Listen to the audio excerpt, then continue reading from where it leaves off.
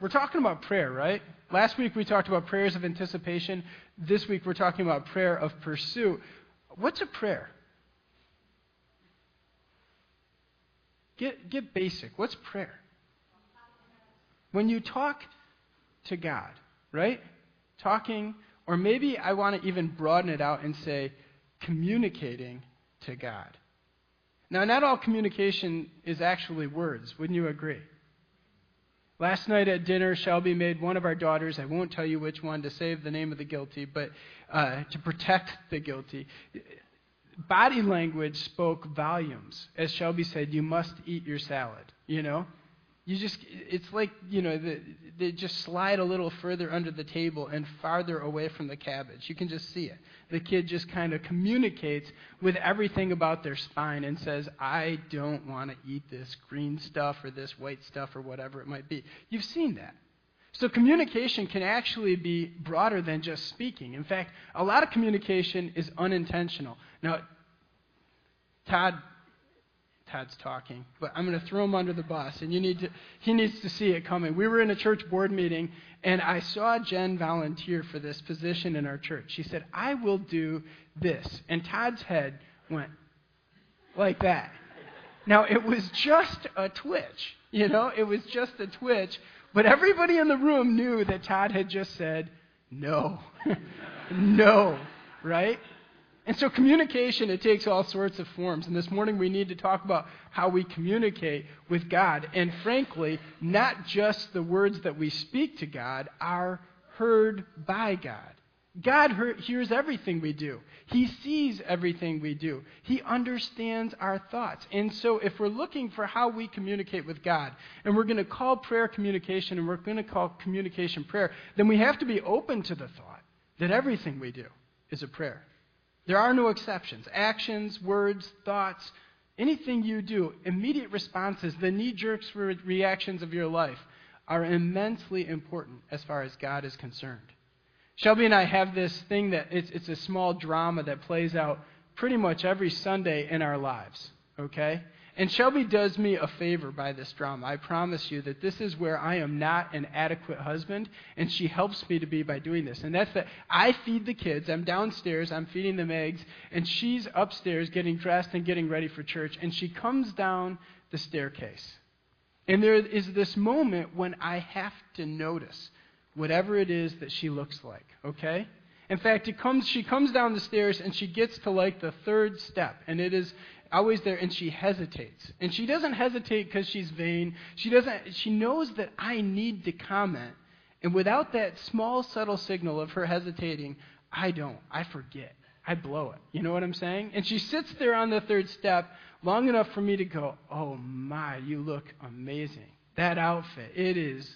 And frankly, I have to change the words every week. I get out a thesaurus or thesaurus.com and I check it and I'm like, okay, amazing, astounding, startling, shocking. Not shocking, that's not good. And I go through this thing because truly I'm learning to be a husband still. We're only 9 years into this thing.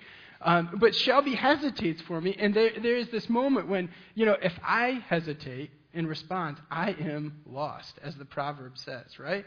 Because communication is important, and how I respond means everything to her. And it actually builds her up on a day when she needs confidence. This is the job of husbands and wives, to respond to each other and to give positive feedback. Once I said, Shelby, you look good. And it just didn't do it. You know what I'm saying? You could feel it. And the next moment I was like, I wish it could be Monday already. And anyway, but she does me a favor with it. I have to tell you that she does me a favor, because otherwise I wouldn't notice these small moments in marriage life, and they are absolutely small in time, but huge in consequences. When you're looking at Matthew chapter 2, you have to realize that there are three sets of characters, who are all going to respond to the birth of Jesus. And how they respond is actually prayer. They are communicating to God. God is watching, and He knows how they are communicating. He knows what's in their hearts. He knows what's in their actions. He knows what's in their words. He knows, as He does with us. And so as you walk through this passage, what we're looking for is the responses to God. And they are not necessarily going to be expected. They're going to be unexpected responses. And what's more is they're not all going to be positive. If you can pray to God and say things, you can pray wrongly. You can communicate to God wrongly. Wouldn't you agree? And so when you look at this passage, you're going to see that there are these three different groups of people. Now, the first one, I'm just going to read you, pick up the passage and read Matthew chapter 2, verses 1 and 2. And it says, "Now after Jesus was born in Bethlehem of Judea in the days of Herod the king, Magi from the east arrived in Jerusalem, saying, 'Where is he who has been born King of the Jews? For we saw his star in the east and have come to worship him.'" In fact, I'll keep reading. It says, "When Herod the king heard this, he was troubled, and all Jerusalem with him. Gathering together all the chief priests and scribes of the people, he inquired of them where the Messiah was to be born." That's it. There are three sets of people just in those 4 verses, and I need to write them on the board for you so we keep them all straight this morning. But you'll see that these 3 groups, they actually define this passage. The first one I'll just call the temple. But they are what Matthew calls the scribes and the high priests. The second is actually the government. The government's there. I'll shorten it to that. And what's the government's name? Herod, right? Only one of you said Herod. Does everybody else agree? Monarchy. All right, Herod. Herod the Great. And then there's this third group, and I'll call it affectionately the pagans. And they're symbolized by the Magi. And we'll talk about why that is. I love the term pagan. My dad periodically, when we're at home for family gatherings, he refers to my kids as pagans, because he starts praying before dinner, and one of my kids will start talking, because my dad prays in a weird way, and sometimes he prays quite long. And one of the kids will lean over to Shelby and be like, "Mom, is he going to stop?" And then my dad, he says, "Amen." He says, "Okay, which pagan said that?" And he makes a big joke out of it. And my kids always ask me, "What's a pagan?" And I say, "Not you, just don't worry about it." Anyway, but the Magi really are pagans. It's really important. So here's what we got to talk about: the temple. How did the scribes and high priests respond to Jesus? And this passage tells us with a single word that all Jerusalem, Herod and all Jerusalem, they're troubled. They're troubled. Why would the high priests and scribes, the people who are in the temple in Jerusalem, why would they be troubled? And I need to tell you that it's because these magi show up and they use a specific word. They say, "Where is the King of the Jews?"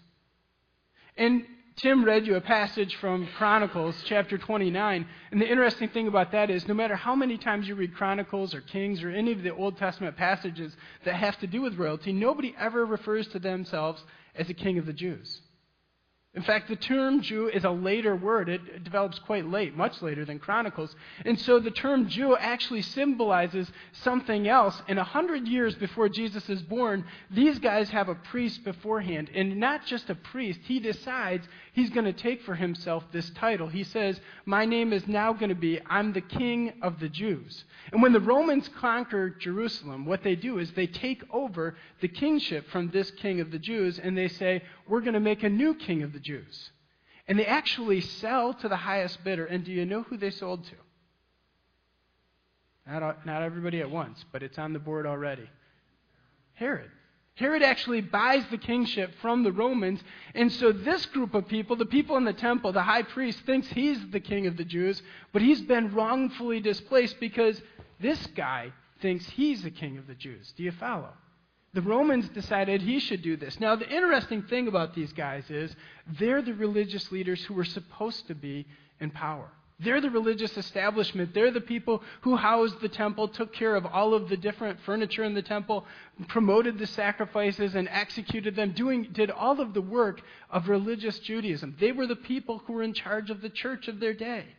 They were the people who were responsible for God worship in their time. And yet they're the people who missed the boat. And when Jesus appears and the Magi say, "Where is this King of the Jews?" Well, they say, "We're troubled, we're bothered, we're not happy about this." We'll discuss this a little bit more later. What do we know about Herod? How many of you have, anybody Wikipedia Herod? This appears every year in the Christmas story. Do you ever get interested about these guys? Who's Herod? I've told you a little bit. What more do we need to know? Nobody's volunteering this morning. He's insecure. How do we know he's insecure? Herod kills so many people.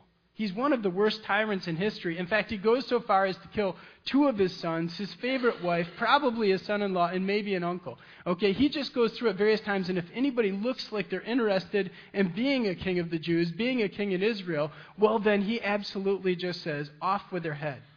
At one point, he actually has his son, one of his oldest sons, placed in prison, and he puts him in a foreign town. And he says, listen, guys, to his closest advisors, I'm going to stage my own death. I'm going to stage my own death. And when I stage my own death, one of these counselors is going to be there, and they're going to watch my son's face. And you're going to show up, and you're going to say, hey, Herod died. And depending on what his son's face showed, he was going to say, I'm going to kill him, because that's going to either make sure that we know he's either a good guy or a bad guy as far as Herod's concerned. So they do this. They do the whole plan. And Herod actually fakes his own death, and his son finds out about it, and his friend's sitting there looking at his face, and Herod's son actually weeps. He cries. He's sad to see his dad die. And you know what? His dad kills him anyway. Even though he's sorry to see his own dad die, he's like, well, he still might have wanted to be king. I'll just kill him anyway. And that's the sort of guy Herod was.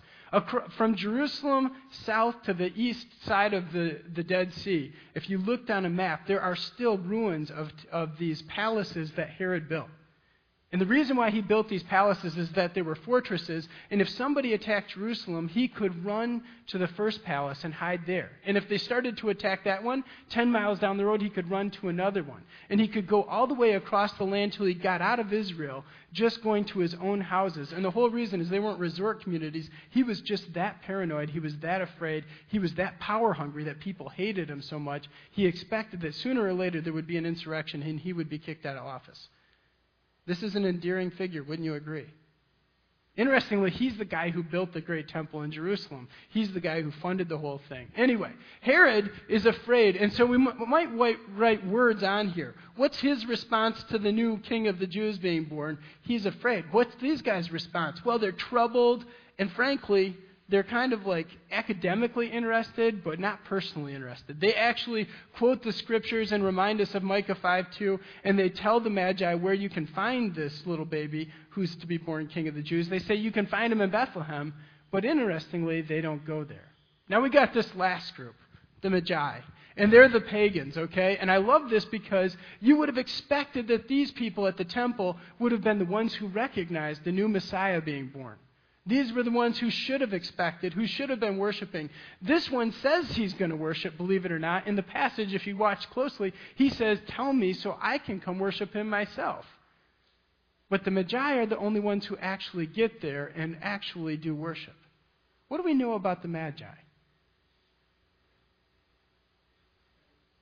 They studied the stars. Now, you don't want to answer this question, okay? But you know that in church, and frankly, myself, I believe this, horoscopes are a bad idea, right? Astrology is a bad idea. It's actually cultic. It's actually got roots in this mystic, demonic history, and it's a bad idea, okay? But the fact is that these guys, the Magi, were actually astrologers. They were the astrologers of their day. And they had pursued this whole pagan religion thing for a long time. In fact, they were part of a religion, a cult called Zoroastrianism, where they actually tried to discern what was going on in the world ahead of time, and they were thought to be the wise men. Now, the Bible has these guys in Daniel, and they have these guys in Acts, and they use this word a couple other places. And I'll tell you, it's never a good thing. Anytime the Bible refers to somebody as a magi, it actually means black magic, evil, and has to do with Satan. Okay, there is no place where this is ever a good thing besides this passage in the New Testament, besides the Jesus story. And you know what I thought about when I was looking at this passage? There's this section in the New Testament at the end of Jesus' life where he's headed towards Jerusalem, and he says, if you don't worship, if you don't praise, if you don't look and turn to me, the Son of God, I want you to know that God can make the rocks cry out, right? Do you remember that passage? God can even make the rocks cry out. And it sounds to me like on the left hand we have these people who are involved in the temple and they should have been worshiping, but they didn't. And we have these people over here and they should have been worshiping, but they didn't. And then we have these people, and they should not have been worshiping, but they did. The Bible has story after story like this. Remember the woman of ill repute. And I hope you can follow my colloquial language. Do you know what that means? Some of you are laughing, others of you are not. She was a prostitute. Okay, there you go. It's out for you. And she actually comes to Jesus just towards the end of his life and washes his feet with her hair. And she worships him. And people are just offended with the fact that he did this, or that he allows this. But the truth of the matter is, she's a worshiper. And like the pagan magi before her, she is somebody who's blown it with God. And so she's a great worshiper of God. Sometimes the people who prayerfully respond the right way to God are the least likely people. Wouldn't you agree after reading the story? So what are the response prayers? What do the people in the temple in Jerusalem do in response to Jesus being born?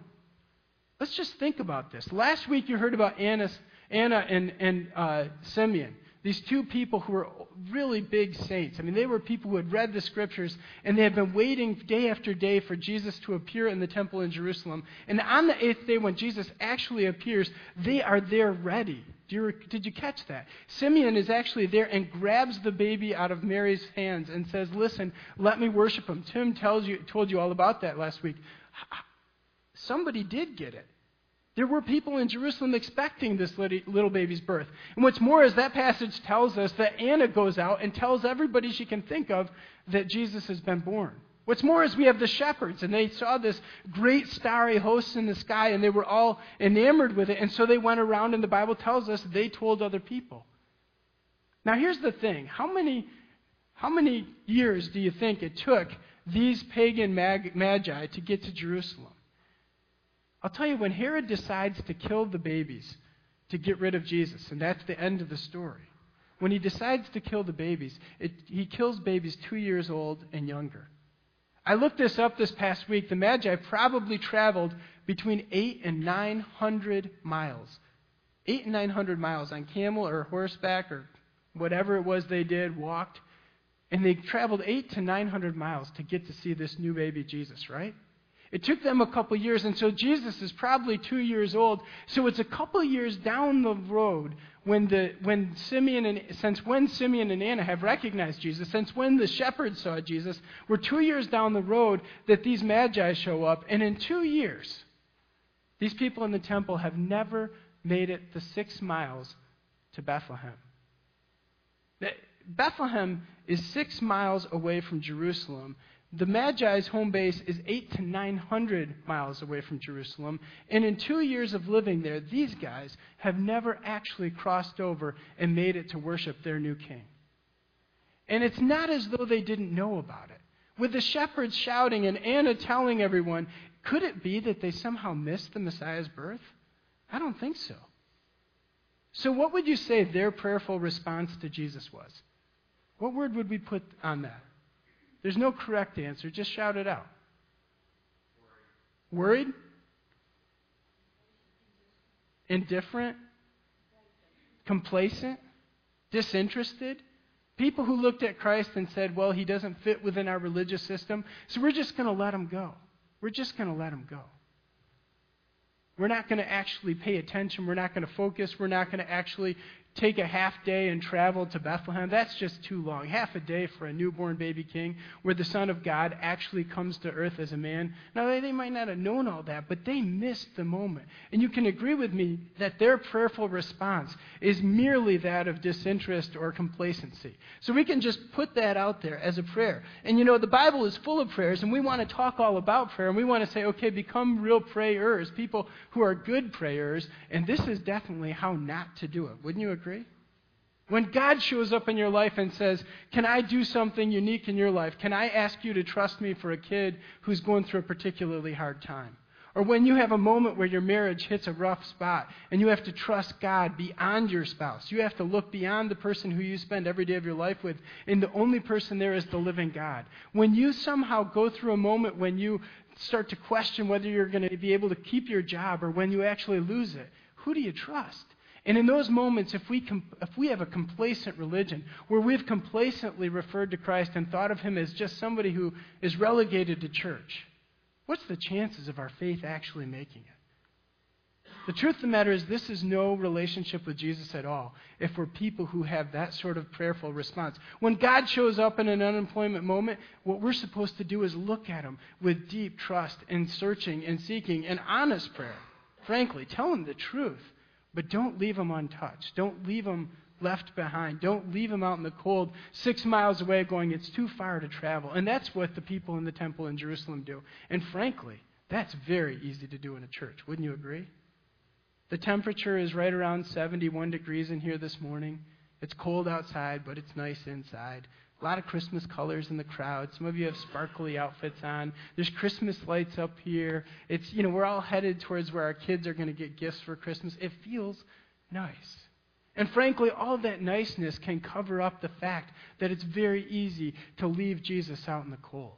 It's very easy to forget that this is a worshipful holiday, not just a family celebration. Tim told you last week that there are a group of people out there who are hurting, and every year at Christmas, they are battered by Christmas rather than blessed by it. You know why that is because they don't have what it takes to be worshipers of Jesus, or they've hurt somebody, and the church has decided not to worship Christ and not to bless him, and the church is out there doing the celebratory thing, but never actually taking the life of Jesus and handing it to a person who is in deep need. And so this left side of the column, the complacent prayer, well, that's really easy, but there's actually another one. This government, Herod actually does get, I won't write my word, Herod actually does get to Bethlehem, and he gets there just after the Magi leave, and he gets there with 100 or more soldiers trying to kill every baby in the town because he's decided that he believes in Jesus. When we come to believe in Christ, it's really interesting. It doesn't just mean that we've submitted our lives to him, right? You can believe in Jesus. Satan believes in Jesus. You ever hear that? Satan is a believer in Jesus. He knows too much to not be a believer in Jesus. The question is, have we decided to submit to Jesus? Believing in Jesus, believing in God won't get you very far, and I'll tell you why. Herod is a tremendous believer of Jesus. He's terrified. The responsiveness of his heart, the prayer that he offers, is just sheer afraidness or terror. And so you see Herod, he goes out and he kills every baby 2 years old and younger because he says this baby is too much. This baby is powerful. This baby is real, and he will do amazing things. In fact, the first amazing thing he'll do is kick me out of my throne. Some of us in Advent, some of us when we come to Christmas, our prayerful response to Jesus is, leave me alone. That's the temple prayer. But there's another response, and that's that we get to the place where we see what God wants to do in our lives. We can feel him direct us and lead us in some direction, and we know that we're supposed to do something. We know there's a part of our lives that are walking apart from God, and we decide we'd rather walk that way than follow him. We look him directly in the face, and we fail to take that one step of repentance to actually get to a place where we can turn the whole thing around. And Herod's prayerful response is absolute rebellion, but it's rebellion out of fear. It's rebellion out of terror. It's that I don't want anything to do with this Jesus. What's more is I want to kill him and get him out of here as quickly as possible. I want to just stop for a second because these two groups, I told you, they're 6 miles away. I checked it out on a calculator. I brought it with me. You know how far 6 miles is? It's literally 31,680 feet. You divide that by 3, and you get how many yards it is. 10,560 yards. How far has the Eagles' offense gone this year? Michael Vick plus, what's the now backup who was the starter? What's that? Cobb, thank you. I'm missing him. Together they've thrown for 3,000 some yards maybe at this point. Has Shady McCoy gone over 1,000 yards rushing yet? Okay. So we might have gotten a mile with the Eagles' offense. Wouldn't you agree?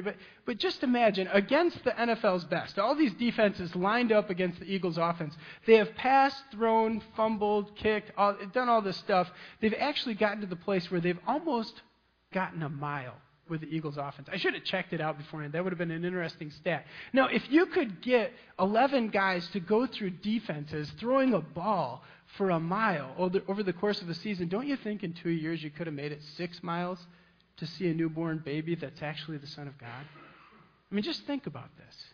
Last year at Christmas, this Shelby asked for a peculiar Christmas gift. She asked for it was this birdhouse. It was a gourd shaped into a birdhouse with a hole, and they hollowed out the inside. And I went from place to place looking for this birdhouse around Pottstown, and I could not find it. I ended up down by Phoenixville, which is how far away from here? About 6 miles. And I came back with this great present. It cost $17. Don't tell Shelby.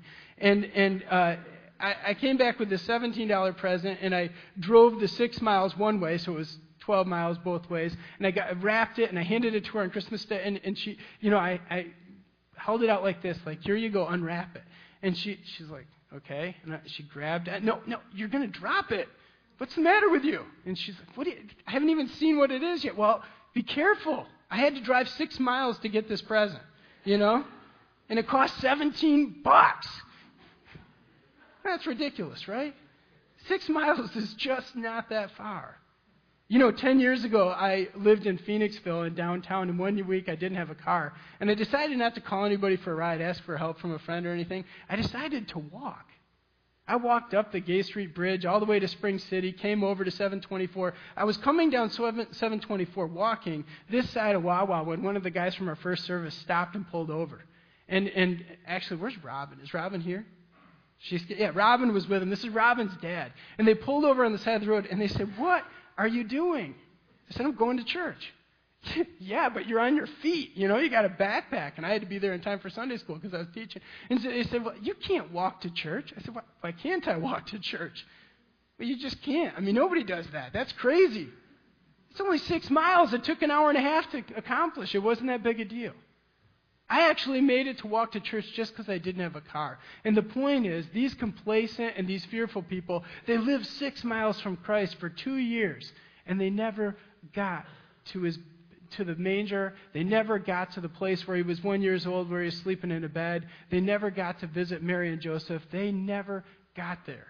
They thought the whole thing would blow over, and once they knew it wouldn't, they responded in different ways. One set with complacency, like that bill that you don't want to pay, that one that you get, and it comes back every month, and you're like, maybe if I stuff it in a drawer, I don't do this, by the way. Some people do. Anyway, you stuff it in a drawer, and you act like it'll go away. That's what the religious leaders did. But then Herod says, I believe in that bill. I believe in this Jesus. I'm just going to go kill him. And he tries to kill him, and that doesn't work either. The only thing that works in this story is the pagans. It's the messed up people at the end. The ones who had spent their lives doing black magic and kind of talking to people who probably were dead and looking at the stars trying to search for help rather than from God. And they travel 800 to 900 miles. They take what amounts to probably between 3 and 4 total years of their life round trip getting to Jesus and worshiping him. And they probably didn't stay. We don't know for sure, but they probably didn't stay a week, It was just to see Jesus. It was just to see Jesus. Jeremiah 29:13, one of my favorite verses, says that we will seek, and you heard it in the reading today, we will seek and we will find God when we seek for him with all of our heart.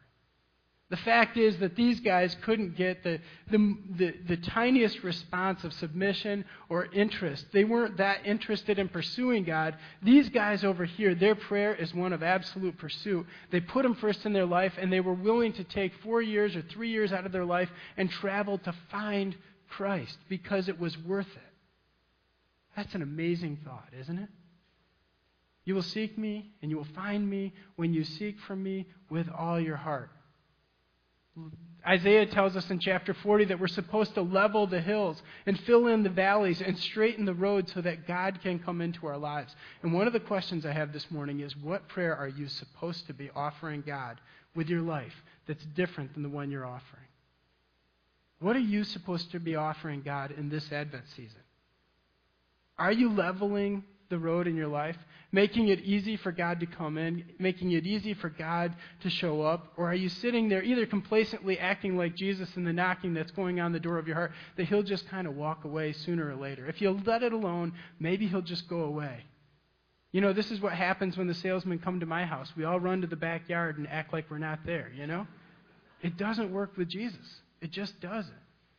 Or are you somebody who sat there looking at Christ and said, you know what? I would rather do what I want to do. I'm not willing to give this up, whatever it is. Maybe it's a habit. Maybe it's a behavior. Maybe it's your anger. Maybe it's bitterness for somebody who hurt you years ago. But you're looking at this Christmas and you're looking at Jesus and you're going, I would rather be mad, angry, hurt. I would rather do this, that. I'd rather do what I want to do with my money. I'd rather do whatever I feel like doing than submit to the living God of the universe. Then there's this third group. Maybe you're somebody who's gotten broken enough. And frankly, maybe, just like the Magi, you don't fit in church. When you look inside your heart and you look around this room, you go, you know what? If the people in this room knew what I really think, feel, what I've really done with my life, they would never want to know me. People come to us regularly as pastors and say, you know what? You'll understand me, but the people of your church won't because I'm a mess. And I got to tell you about the mess I am. The Bible's replete with characters just like that. The Magi show up, and all of their paganism aside, they worship at the feet of Jesus. They worship at the feet of Jesus.